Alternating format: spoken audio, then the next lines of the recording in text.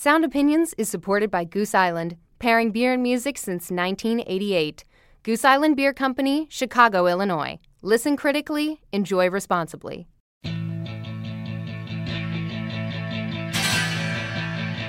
I've noticed a number of peculiar incidents among the members of the student body, all having to do with rock and roll music. Wham bam Benjamin!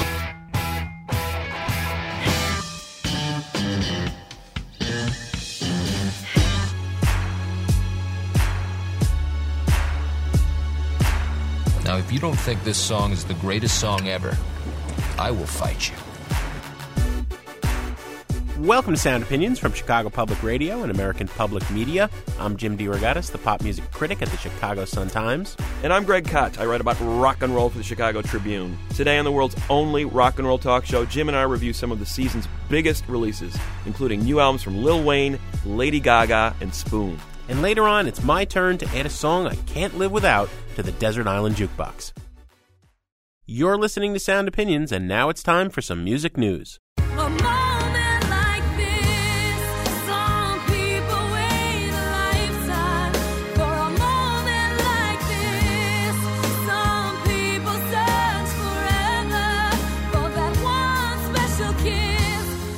Hard to imagine we lived in a world that didn't have American Idol, but back in 2003, that song and that singer, Kelly Clarkson, with A Moment Like This, was brand new to American television audiences. American Idol was brand new to American television audiences. It turned out to be the biggest mainstream musical franchise of the last decade. Huge TV ratings and huge stars. People like Kelly Clarkson, who went on to sell nearly 10 million records. Her career is still going strong. People like Carrie Underwood, Clay Aiken, the rock band Daughtry, Ruben Studdard, Fantasia, Jordan Sparks, all huge mainstream music careers out of this American Idol television show, which launched its 8th season last week. Really the last vestige of the big, old, spread the money around music industry. Indeed, and the face of that franchise, the central figure in the success of American Idol in many ways. People may argue on this, but I think it's Simon Cowell. And in terms of the mainstream music industry, Simon Cowell has had his finger on the pulse of what the mainstream wants. Well, he's leaving American Idol after this season. He just announced that he's going to go on to work with his British-based television show, X Factor, and bring it to U.S. television next year. So this will be his last year on the American Idol franchise. Cannot underestimate the power of this guy. You know, he was the guy who was behind the Susan Boyle phenomenon of 2009. That ended up selling 3 million records. He executive produced her debut record. He was the man behind Leona Lewis a couple of years ago, that big British diva who was the X Factor winner, his television show in Britain. And he's been a key player in American Idol. I would say that show is pretty darn unwatchable without him. Well, you can lose Paula Abdul as a judge, as you did at the end of last season, and, like, who cares? But Cowell, he is the definition of the judge in many people's view of that show. I mean, you need to have him there cracking wise and harshing out on those contestants. Yeah, well, everybody else is such milquetoast, they can't form a harsh judgment. He is able to say when something is truly bad. He will come out and say it. And the show needs that, frankly. And without him, I don't think it's going to have it. Now, the question is, can he make X Factor in the next decade what American Idol was in this decade? And that remains to be seen. Well, we'd be available to be judges on that show if he wants. Either that, or I've had this idea. If public radio doesn't work for us, let's start a contest where you have to sing while trying to lose weight in a jungle setting, and also you have to cook dinner in half an hour with a secret ingredient. Okay, you go for that, Jim. I think that's a great idea. That's my $1 million idea. I've said these words 1,000 times. The bathroom mirror stopped and smiled. She take my pulse and holds me down. My heart's on fire. That is a song called Hearts on Fire by a band called Scars on 45. Mr. Kot, I know you're fond of them, and many people are. You know, talk about coming up with a music industry business model for the new millennium based on that American Idol idea where people vote for what they like. There is a British website called Slice the Pie, and they've come up with an interesting way to basically make people at home who love music and check it out on the web the new A&R or talent scouts of a new model for the record industry. You're a band, anywhere in the world, don't have to be in the UK. You post your music on Slice the Pie, and people vote on whether they like it or not. That's the first level. As you accumulate more votes, you move up to different rungs in this website, and at one point you are able to ask people to invest in your band so that you can go make a record. People at home can put in any amount they want, but let's say they invest £1 UK, right? It's about $1.63. If that band goes on to sell 1,000 albums, they get a return of 16 cents on that $1.63 they put in, which isn't bad, right? Better return than some of the stock market investments you've made in the last year, right, Jim? Well, most people on major labels from Robert Johnson on up never did that well, so this is already better than the way the industry used to work. This is the first big success story, this band Scars on 45, because Alexandra Patsavas, former Chicago area resident we've had on Sound Opinions a few times, she is a music licensing guru in Los Angeles, runs a company called Chop Shop that provides music for a whole bunch of TV shows, Grey's Anatomy, Gossip Girl, on and on and on. She became aware of this band Scars on 45 because of the way they were moving up, skyrocketing to the top of the Slice the Pie website, and got them signed to a major label deal. Chop Shop has a deal with Atlantic Records.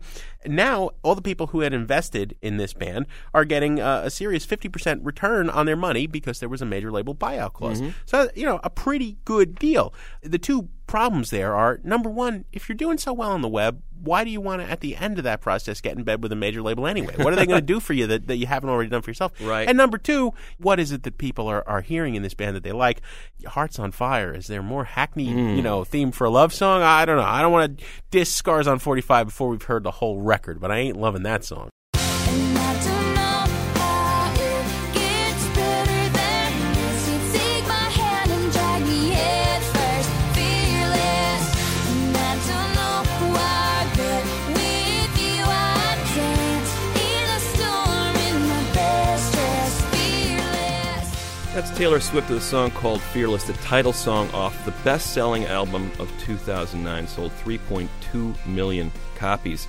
The numbers are in for 2009, and a mixed message here, Jim, because the music industry, the Nielsen SoundScan service, is trumpeting the fact that for the second year in a row, total music sales topped a record 1.5 billion units. And on the face of it, that's a really impressive number. Overall, sales were up 2.1%.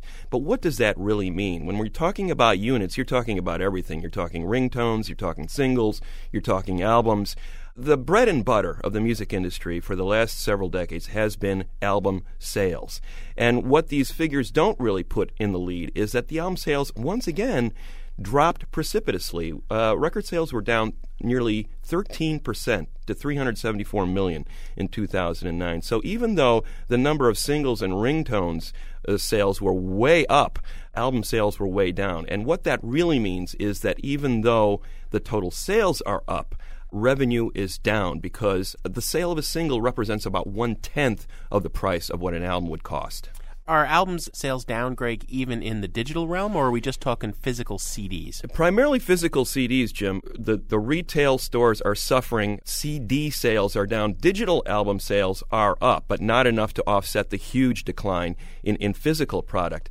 The good news for the industry is that, once again, digital sales are way up. They constituted 32% of the market in 2008. They constituted 40% in 2009. So what this means is the industry is eventually going to be able to lower its overhead and start selling stuff at a much cheaper rate because it doesn't have the cost of putting it in a store or physically getting it into the hands of the consumer. It can just send it through the internet pipeline. I'll believe that when I see it because CDs were cheaper to produce than vinyl albums, and yet the price of physical product never did come down. And I'm not going to cry for the music industry, Greg, even though you're pointing out that they're making less revenue even though sales are up because they also have less expenses. How expensive is it to produce a ringtone or to sell a digital download of a single? Yeah. It's nothing compared to getting an old 45 to record stores all around the world. I mean, it's costing them much less, even if they're earning less profit. And yet, the sale of an individual track went up in 2009. Right. You saw the price increase with iTunes up to $1.29.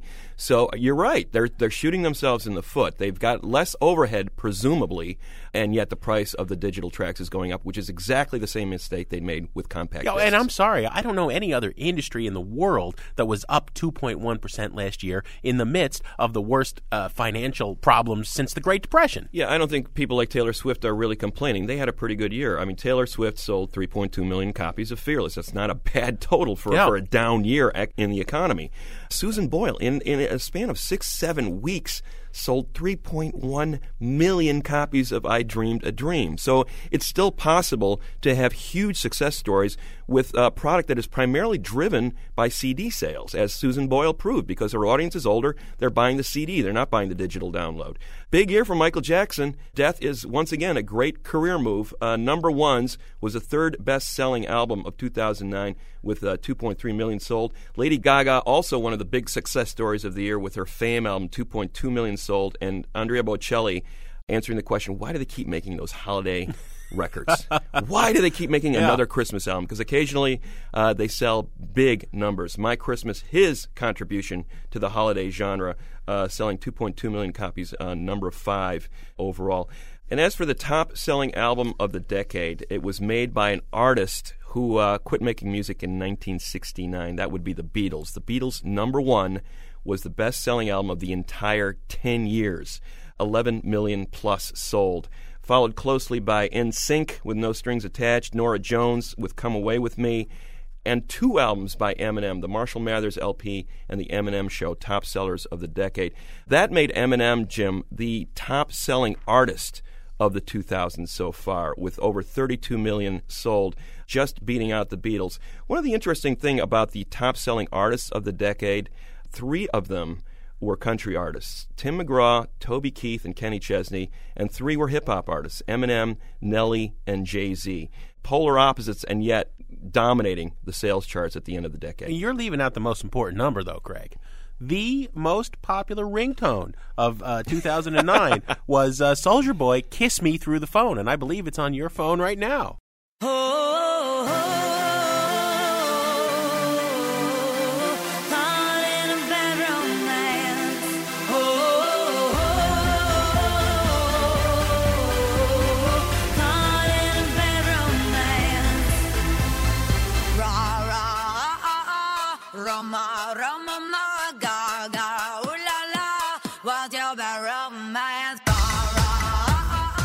Gaga, oh la la, Mr. Cott. That, of course, is Lady Gaga with her new hit, Bad Romance, from this repackaged CD, The Fame Monster. I'll explain that in a little bit.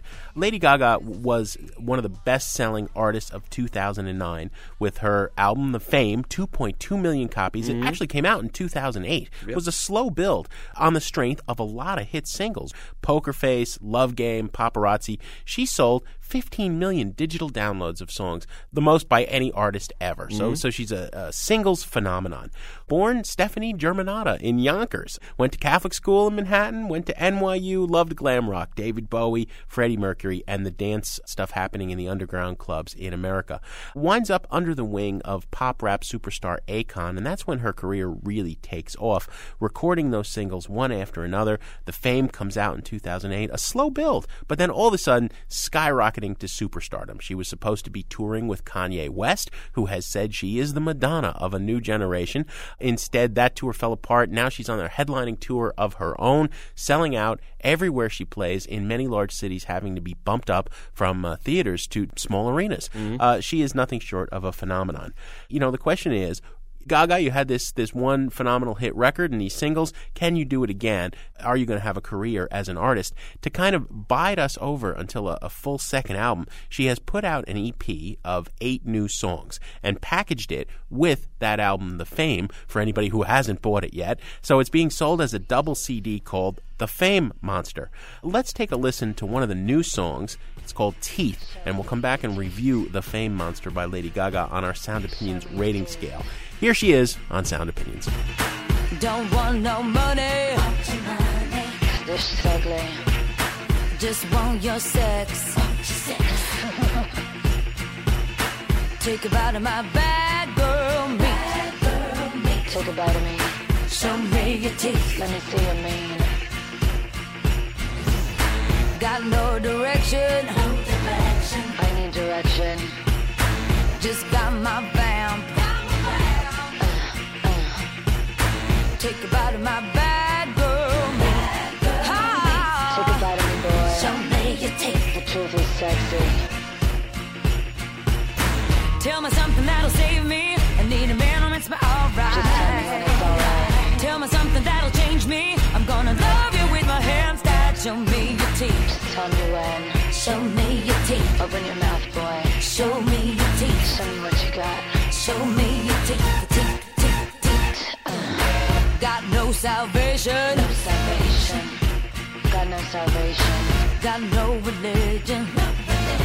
My religion is you.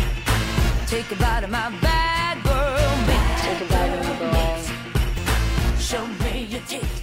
I'm a teeth. That is Teeth on Sound Opinions from Lady Gaga. The new release is called The Fame Monster. 8 songs appended to that 2008 CD. You know, I went to review her show a few days ago, Jim, skeptical about exactly what she represented. I came away a fan. There's a subversive quality and an intelligence to what she's doing that I think puts her a cut above most dance pop divas. You know, the Madonna comparisons have been overstated, but I think there's no doubt that she's coming from a little bit of a seedier place than some of these singers are. For one thing, she's very much involved in her own music. She's a genuine singer, a genuine piano player, in addition to being the primary songwriter on all of her stuff. And I have to say, this EP of 8 songs is loaded with singles. She had a bunch on that first album. I think there's not a duff track on this EP that she's put out, starting with the first track, Bad Romance, which is all over radio now, and she's got this ABBA tribute in Alejandro. The song we just heard puts her in territory of an artist like Bjork or MIA with that sort of disturbing undertow going on there. That is not mainstream fare that she's putting out, and at the same time, there's hooks galore in it. I'm won over. I'm a fan, and I have to say, this is a buy-it record for me. Well, I don't think Lady Gaga needs our money, Greg, but yeah, that is our scale. Buy it, burn it, trash it, and yeah, she's good. This is a buy it artist. You're absolutely right. I have to inject here, there is not an ounce of originality in Lady Gaga. You know, if you listen to The Fame, it is a great electro dance album, okay? There are a lot of artists in the underground who are making music that's pushing the envelope in that genre much farther, complete with the sexual kind of undertones that Lady Gaga has. You know, I'm thinking of somebody like Peaches, okay, who's going to be a guest on Sound Opinions soon. That's the real deal, and this is like the watered-down version for mass consumption, but it's great as that. Let's not forget, the Madonna comparison is valid because this was a very smart woman, Madonna, who would raid the underground clubs of Manhattan and later all over the world and take elements of sounds that were bubbling under in the underground and put them in a pop setting, and that is what, you know, her career has been made of. Gaga is doing it, and she's doing it with a little bit more of a subversive streak, like you said, you know, just making fun of the superficialities of fame or some of the outfits she's wearing. You know, they wouldn't have been out of place at the Mud Club on the Lower East Side of Manhattan in 1982. They're not glamorous. They're almost kind of grotesque, and that in itself is interesting. Right. You know, you just don't know what to make of her. On this new EP, moving away from the real dance floor emphasis of The Fame. Elsewhere, she's referencing Blondie. She's throwing in some Queen. No originality, but a great collage artist in putting things together, and certainly a provocateur. Look, I'm tired of Madonna. Somebody needs to be the new Madonna, and it might as well be Gaga. So, yeah, a double buy it.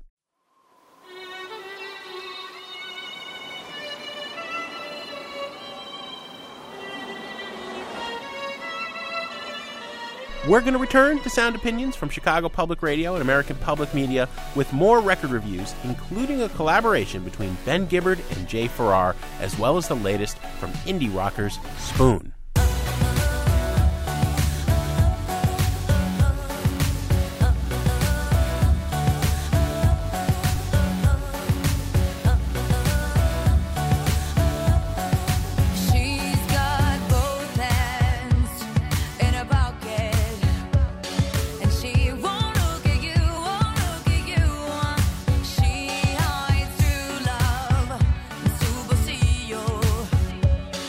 Halo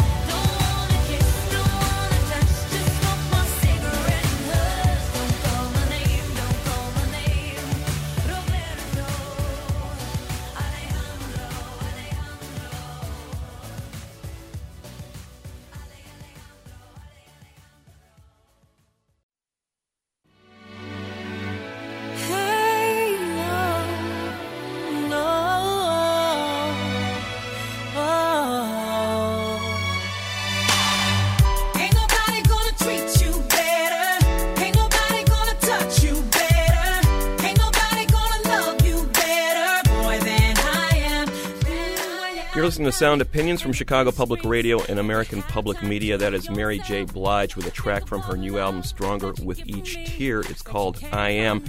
Jim and I are running down some of the new releases of the new year. A bunch of stuff has come out in recent weeks. We're catching up with some of it. Some of it is brand new. In any case, the show is devoted to a lot of those bigger albums. Remember, Greg, when the music industry used to shut down right after Thanksgiving and into February? It was odd because this Mary J. Blige record sort of snuck under that holiday deadline, just a few days before Christmas it came out. And it's definitely worth catching up with because she is one of the major artists of the last couple of decades. Like our new friend Lady Gaga, she's also from Yonkers, New York. Had a rough childhood, much rougher than Gaga's, and translated into a career filled with trauma, singing about it, living it, relationships with men, drugs, alcohol. She ended up selling more than 40 million records, still going strong, has won 6 Grammy Awards. She is one of the major singers, but, it's come with a bit of a price. I mean, in a lot of ways, her career has been defined by this notion of drama. The last few years, she has found a little bit of peace. Her 2005 album addressed that. It was called The Breakthrough for a reason. She felt like she had come out the other side of her life and was starting to sing about the fact that maybe she can pull it together. Maybe she can find the right man in her life. And the last couple of records have addressed that subject. The concern is she going to lose something because of that? Is a happy Mary going to be able to put out the quality music that she was in the first 15 years of her career? We're going to find out in a minute with a review of Stronger with Each Tear. But first, let's play a track from it. It's called I Can See in Color from Mary J. Blige on Sound Opinions. Everything looks beautiful. Sky so baby blue. I'm anxious to know where the rest of this road will go. If April showers bring flowers, then I need more rain to quench the drought in me. So rain on me, rain on me.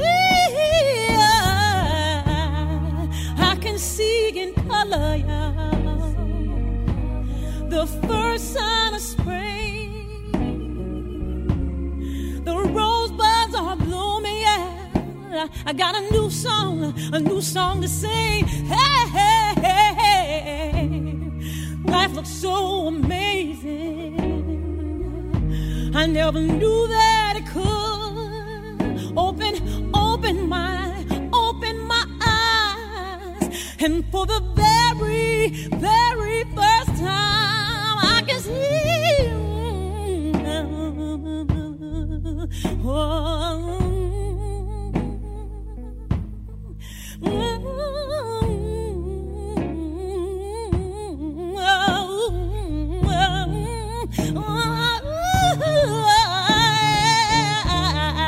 I can see in color, y'all.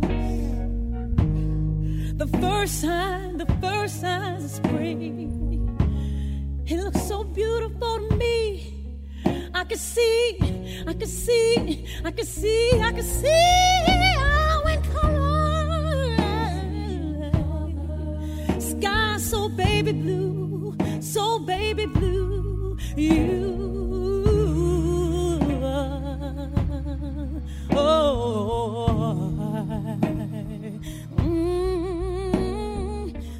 That is I Can See in Color by Mary J. Blige from her 9th studio album, Stronger with Each Tear.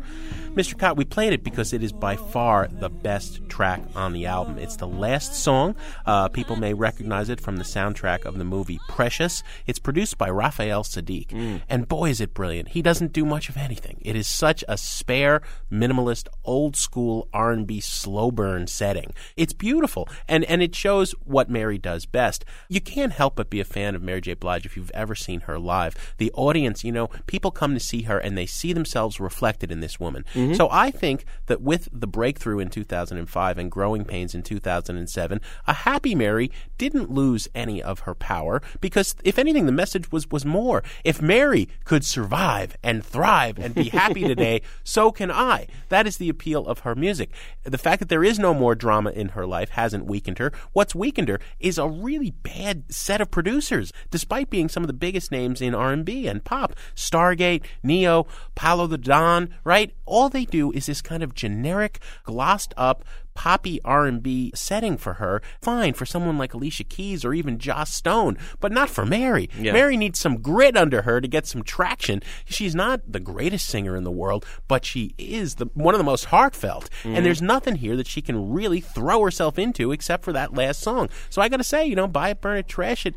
It's a burn it record, but she's capable of so much more. A whole album with Raphael Sadiq, what would that have been? Well, that's the route you should have gone, no doubt about it. I mean, there is no excuse for auto-tuning Mary J. Blige's voice. Right. As they do on The One. That is just inexcusable. You do not do that to Mary J. Blige. You mentioned Stargate, Paulo the Don, Tricky Stewart, plus you've got these cameos from people like T.I., Drake, Trey Songz. She's clearly playing to the market there. Yeah. Despite that, I still think she fights through all those trappings that they're putting on her and ends up with a good record. Not a great Mary J. Blige record, but a good one. I think the last 3 songs on the record are by far the best.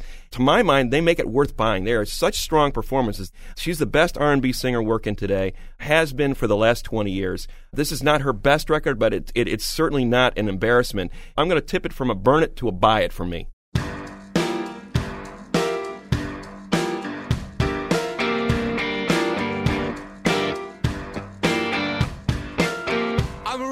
To you in reverse. Someone better call a hearse. I can see it all from here, from just a few glimpses. Now that light bulb's gone off and it's pulling my wings, and now the light bulb's gone off. I've seen it in your eyes, I've seen you blankly stare, and I wanna show you how I love you, but there's nothing there. That is a song called Written in Reverse by Spoon from their new album Transference, named, I am told, after the Freudian concept, although I don't know anything more about it than that. This is the 7th studio album by a band that slowly but surely, over a 17-year career, has become one of the most consistently rewarding in all of indie rock in terms of doing a whole lot with a very little set of ingredients. They are minimalist art punks, It's all about the groove and the drone and melody, but delivered kind of slyly, courtesy of band leader Britt Daniel. I can only think of like Yola Tango as their only peer in terms of being so good for so long. What are they doing after their last album?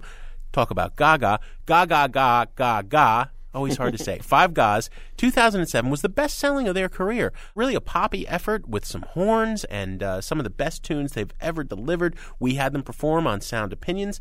Comes time to follow it up. Let's play a song from this new album.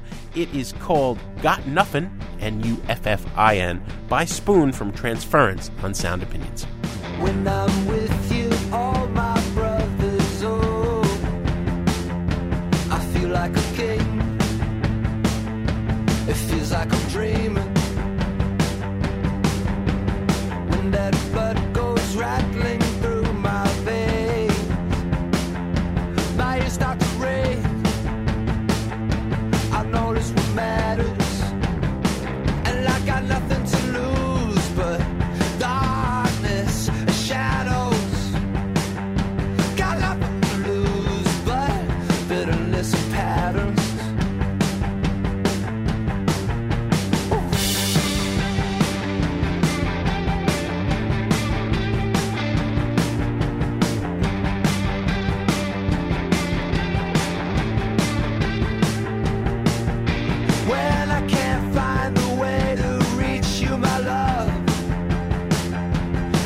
Not the same, just ain't the same. But when I know you're watching out for me, I know out of knowing I can see what matters, and I got nothing to lose but darkness and shadows. Got nothing to lose but emptiness and hang-ups.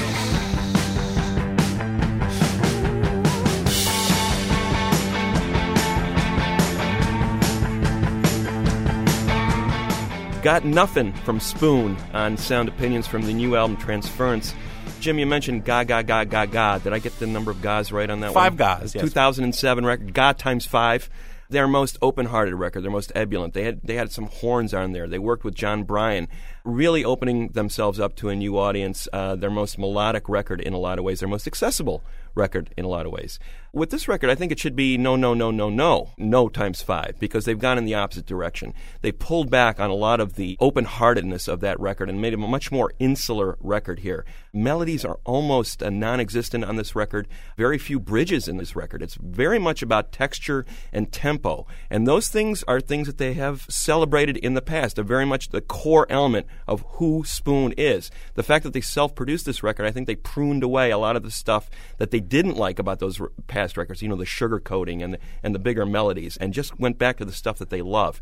But as a result, I think they've made an album for the fans only. They really haven't opened up their audience in any way, and there's some difficult listening here. The last 2 or 3 tracks, with a couple of exceptions, they really slow the record down to the point where you're kind of saying, well, wait a minute, maybe a chord change here, or maybe a little bit more of a melody here would have helped this music. I have to say, I'm kind of disappointed. I thought this record would be a lot better than it was. There are moments in this record that I love as much as any Spoon record, but I think the slower tracks and the ones where the melodies are so buried that they're non-existent really slow it down for me. So it's about half successful. I'd have to give it a burn it. Oh, man, I am shocked. Shocked I am, Mr. Cott. This is a buy-it record, a very enthusiastic one. I gave it 4 stars out of 4 in the Sun Times scale. Ga times 5 was about filling up the dance floor. It was a party record. This record is one of your favorite kinds of records. This is a road trip record. Yeah. This is about that noi, krautrock, motorique rhythm and the hypnotic lure of the white line coming at you. It slows down at the end, as any road trip does when you're finally pulling into your destination. Yeah. They're a formula band, and a formula band in the best sense, not in regurgitating a formula, but like I said, like Yola Tango. They take that Velvet Underground drone and the kind of propulsive or percolating rhythm and the sort of cryptic beat poetic lyrics, and that's our basis, okay? And how much can we do with it? And sometimes they make, artier records, a little more experimental, like Kill the Moonlight in 2002, and sometimes they make a little more poppy records, like Ga times 5 in 2007. This is one of the artier records, but it doesn't lose any of the appeal as far as I'm concerned, and it's a real enthusiastic buy it, and you got to go listen again. Settling down with warm glow, wood stove and kerosene. Peace you're looking for, peace you'll find in the tangled mad cliff sides and crashing dark of Big Sur, of Big Sur. That's a track called Big Sur from a soundtrack called One Fast Move or I'm Gone, Kerouac's Big Sur. Some of you may recognize the voice. It is Jay Farrar, who is the lead singer and songwriter in the alternative country band Sun Volt.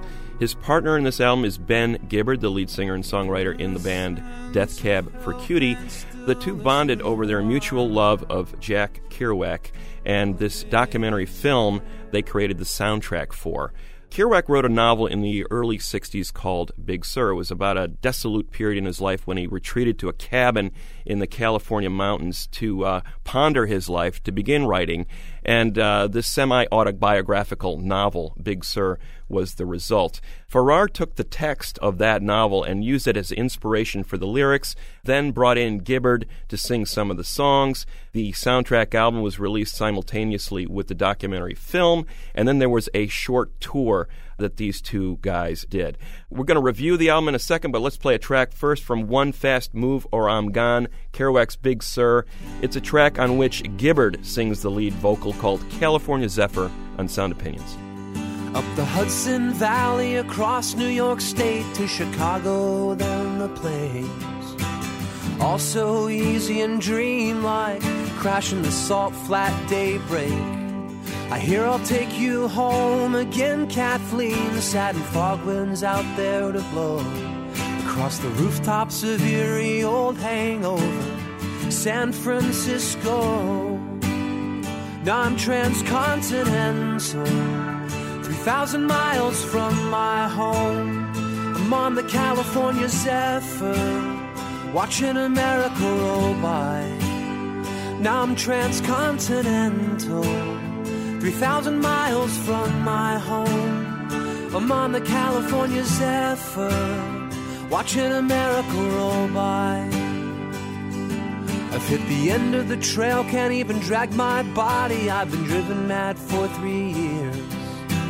Too much fame keeps a body busy and a mind full of white port tears.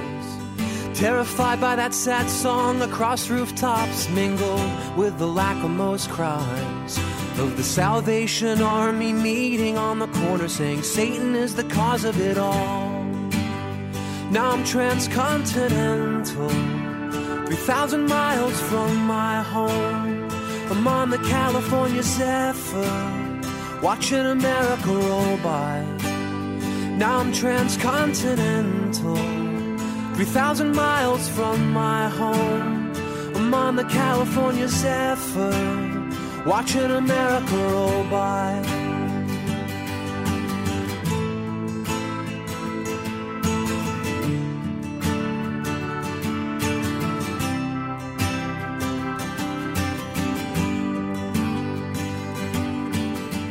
Gorgeous song, California Zephyr, with Ben Gibbard on vocals. He's made this album with Jay Farrar, One Fast Move or I'm Gone, music from Kerouac's Big Sur, here on Sound Opinions. Like Gibbard and Farrar, I am a huge fan of Jack Kerouac, Mr. Cott, and I've got to say Big Sur is one of my least favorites. That's a tough one, yeah. It's a tough one. Yeah. Kerouac's at a horrible point. You know, he's realizing he's an alcoholic. He can't beat this thing. He's questioning the existence of God. I wish that they had tackled, all right, you know, On the Road would have been too obvious, but how about Desolation Angels? Would have been cool. A lot of critics have taken shots at Gibbard and Farrar for not doing bebop music as this. You know, it's like, okay, look, that is the music that Kerouac loved, but there are lots of different rhythms in his prose. There's blues, there's folk, there's country, there is bebop, and you can play with those rhythms as he would encourage people to do when they did readings of his work and when he read his own work. And so I don't have a problem with that. And I do think there is this wonderful romantic thing. You know, people think I'm a hard-edged cynic, but this goal of crossing America in search of kicks and adventure and whatever the road will bring you, that is what indie rockers like Gibbard and Farrar have devoted their lives to. Lord knows, especially with Farrar, it's not making money. First with Uncle Tupelo and Sunvolt, it's that love of just going out there and playing music and meeting people. And I think that that's the spiritual bond that rockers have with Jack Kerouac. And there are moments of great beauty on this album. You know, this comes in a nice package with all sorts of notes, and it's got the documentary film, and that's got interviews with people who Kerouac influenced, like Patti Smith and Tom Waits. I got to say, to buy it just because it's a thing of beauty that you will want to own if you like Kerouac or either of these artists. Well, it's a fine tribute to Kerouac in a lot of ways, you know, shining a light on one of his more obscure works, as you said, justifiably so in some ways. And Farrar is kind of a one-trick pony, but he's a great one-trick pony. That voice is almost designed. It was built to sing sad songs. It's got a natural slope to it, and it's a beautiful thing when it does work those sad corners. He was very smart to bring Gibbard in because Gibbard's got a higher voice, a little bit more boyish, a little bit more innocent. It's kind of like the light shining through that cabin. You know, gives you a little sense of, hey, there's a way out for this poor guy. So they balance each other very nicely. The songs themselves kind of sit in this one comfortable place, a little bit too long, kind of this folkish, downcast vein. I was a little bit spoiled by seeing the live show where they coaxed out some of the anger that was sort of bubbling underneath some of this music. So I preferred that. But nonetheless, I have to say that the more I listen to this record, the more I appreciate not only their voices, but what Kerouac was going through during this stage of his life. There's a lot of love in here, and those sneaky melodies do creep up on you. You can see yourself alone in a cabin listening to this record and getting a lot out of it. This would be your... and then having a drink. This record would be your friend, you know? So I'll have to say buy it as well for One Fast Move or I'm Gone.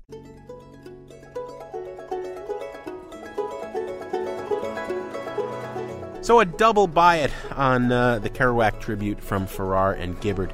If you'd like to play critic, give us your thoughts on that album or any of the reviews we've done on Sound Opinions.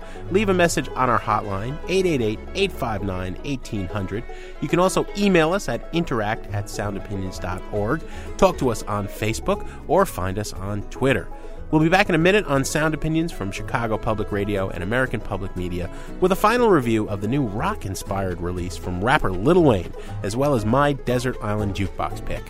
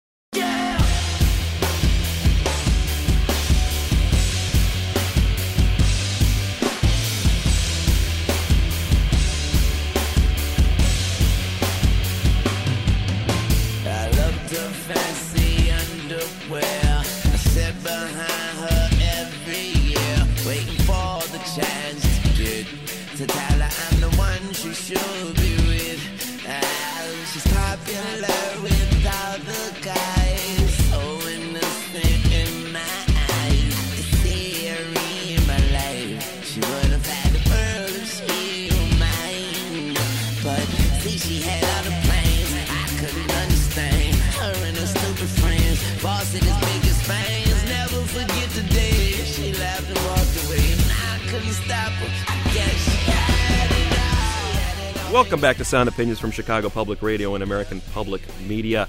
No, that's not the new Korn record. It is rap rock, but it's not Korn or any of those other bands that you're thinking of. It's Lil Wayne, the hip-hop artist, with an album called Rebirth and a track called Prom Queen, one of the advanced singles from it. It is his 7th studio album, a career that dates back to the late 90s when he was a teenager out in New Orleans in a successful band called the Hot Boys.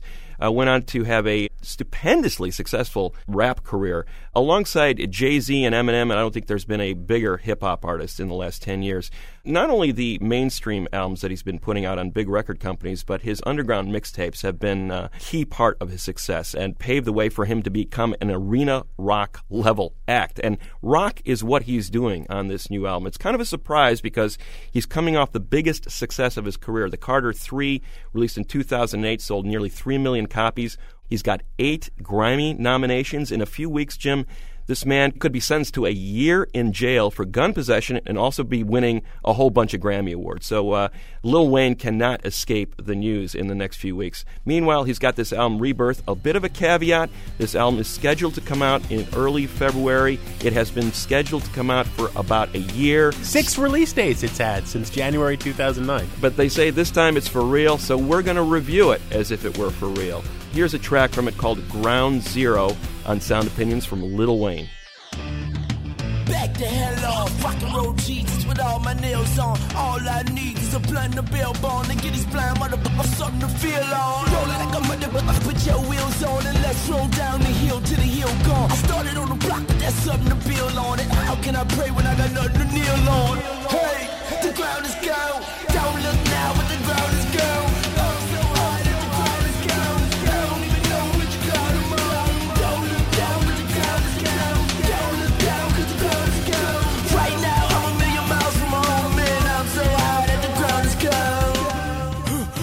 On air, show me to the edge and I walk off there. We ain't high enough, au contraire. And sometimes life just don't compare. Say my name, baby, pull my hair, and I'm gonna fuck you like a bull, I swear. I got a lot of love that I could just share. I got a lot of drugs that I could just share.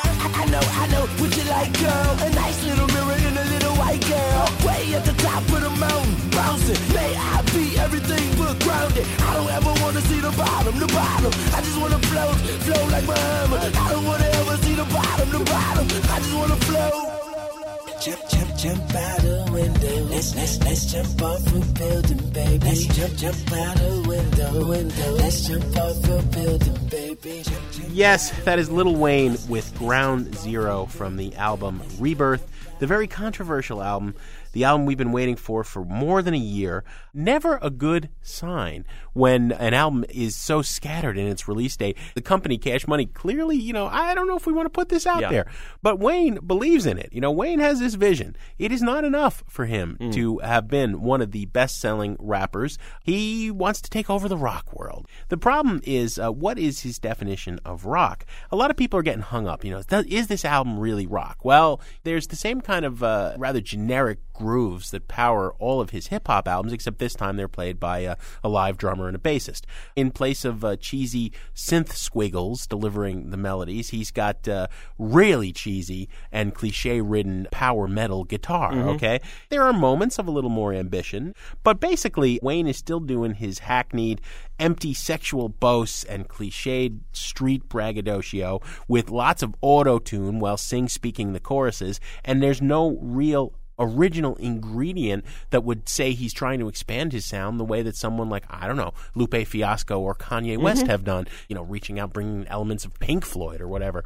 Wayne isn't particularly got good taste as a hip-hop craftsman or as a rock fan, so I think that's a red herring. Is it rock or rap? It's just bad. Rebirth is a trashed album, whatever you want to call it. Well, for better or worse, he's built a reputation as a relatively daring mainstream hip-hop MC. He's capable of pandering, as in a song like Lollipop, but he's also capable of going deep in the other direction, on those mixtapes and some of the deeper album cuts that he's put out on those mainstream albums the last few years.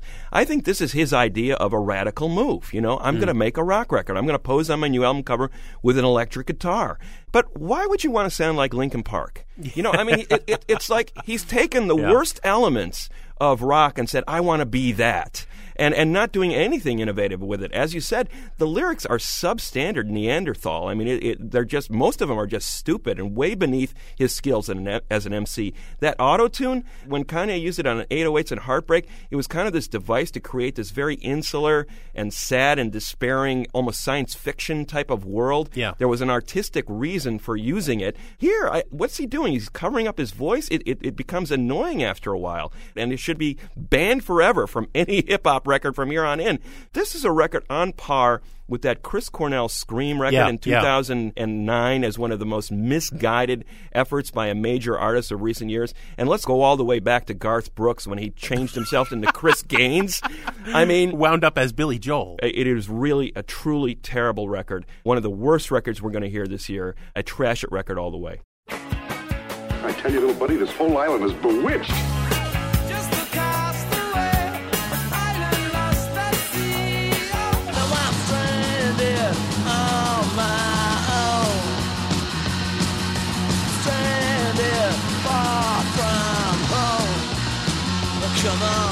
You remember, we were shipwrecked together.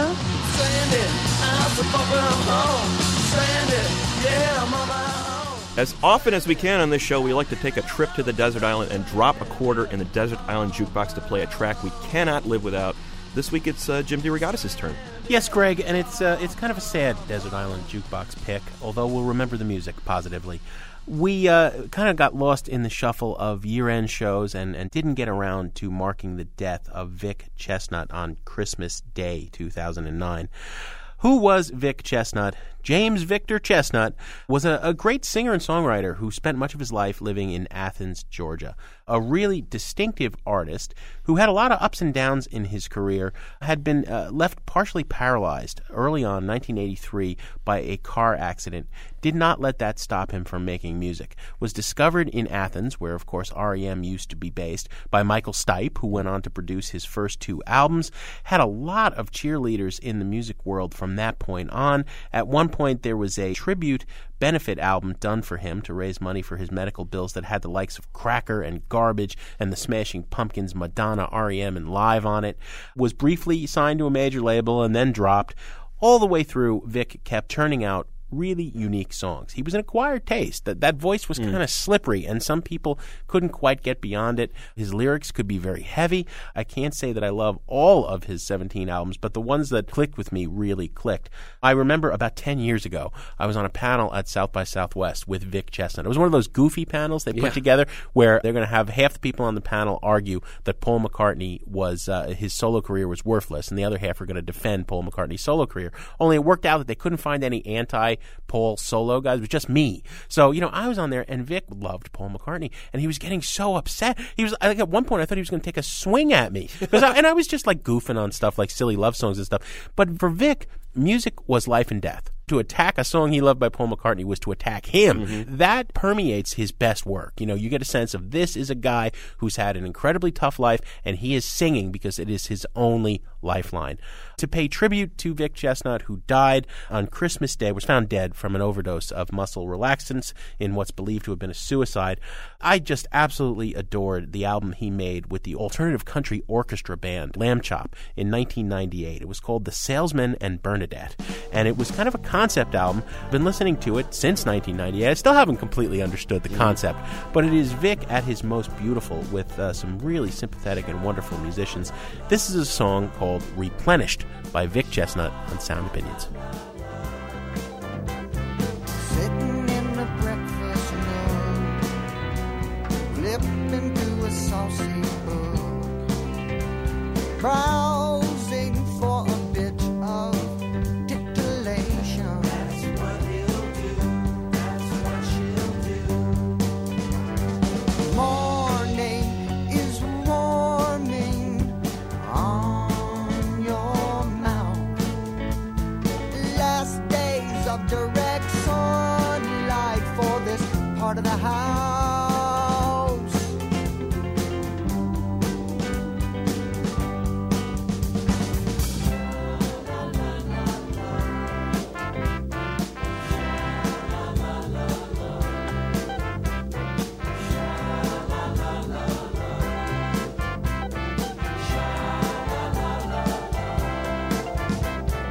Moving to the great room, get the clean corn broom, sweeping up a sad old pillar of song. That's what he'll do.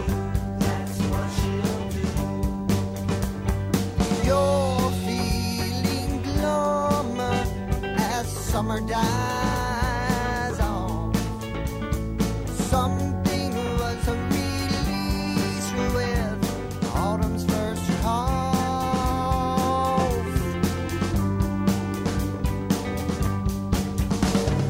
Matter seems immaculate until it is consumed or distressed.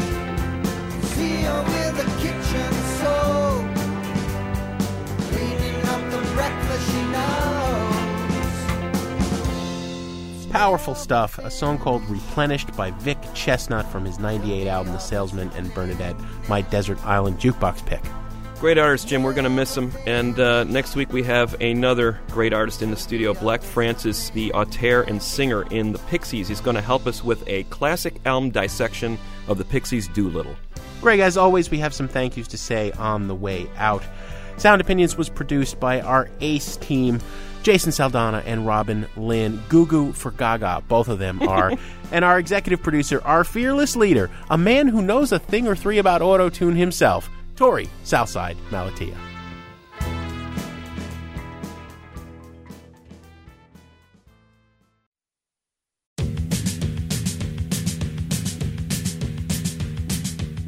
On Sound Opinions, everyone's a critic. Now it's time to hear what you have to say.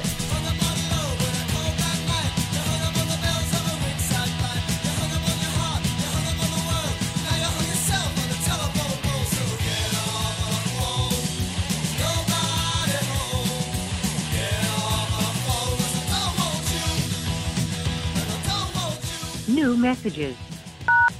Hey, Jim and Greg.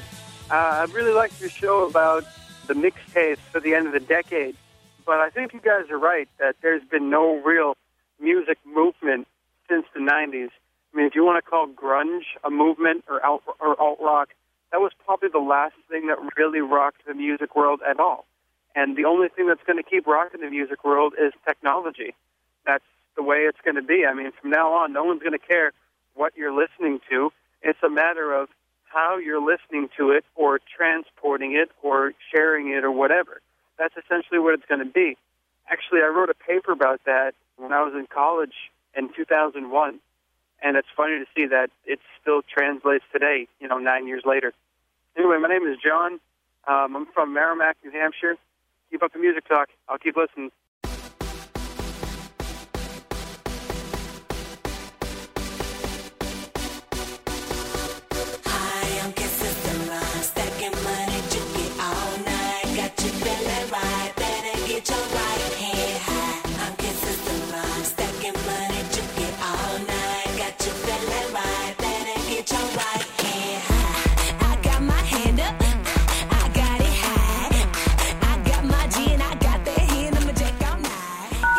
Hi, this is Marty in Wheaton, which of course is far western Chicagoland. I listen to WBEZ. And I have to appreciate the way you guys brought Kid Sister into the studio and opened my eyes up to a new genre of music. I mean, I'm not a hip-hop fan, but after listening to this girl who's, 29 or 30 years old, she sounds like she's 18, very fresh, very up sound, very bright. I really like it. So I'm going to have to dedicate a certain portion of my entertainment budget for a copy of Ultraviolet. Thanks for bringing it on the show, guys.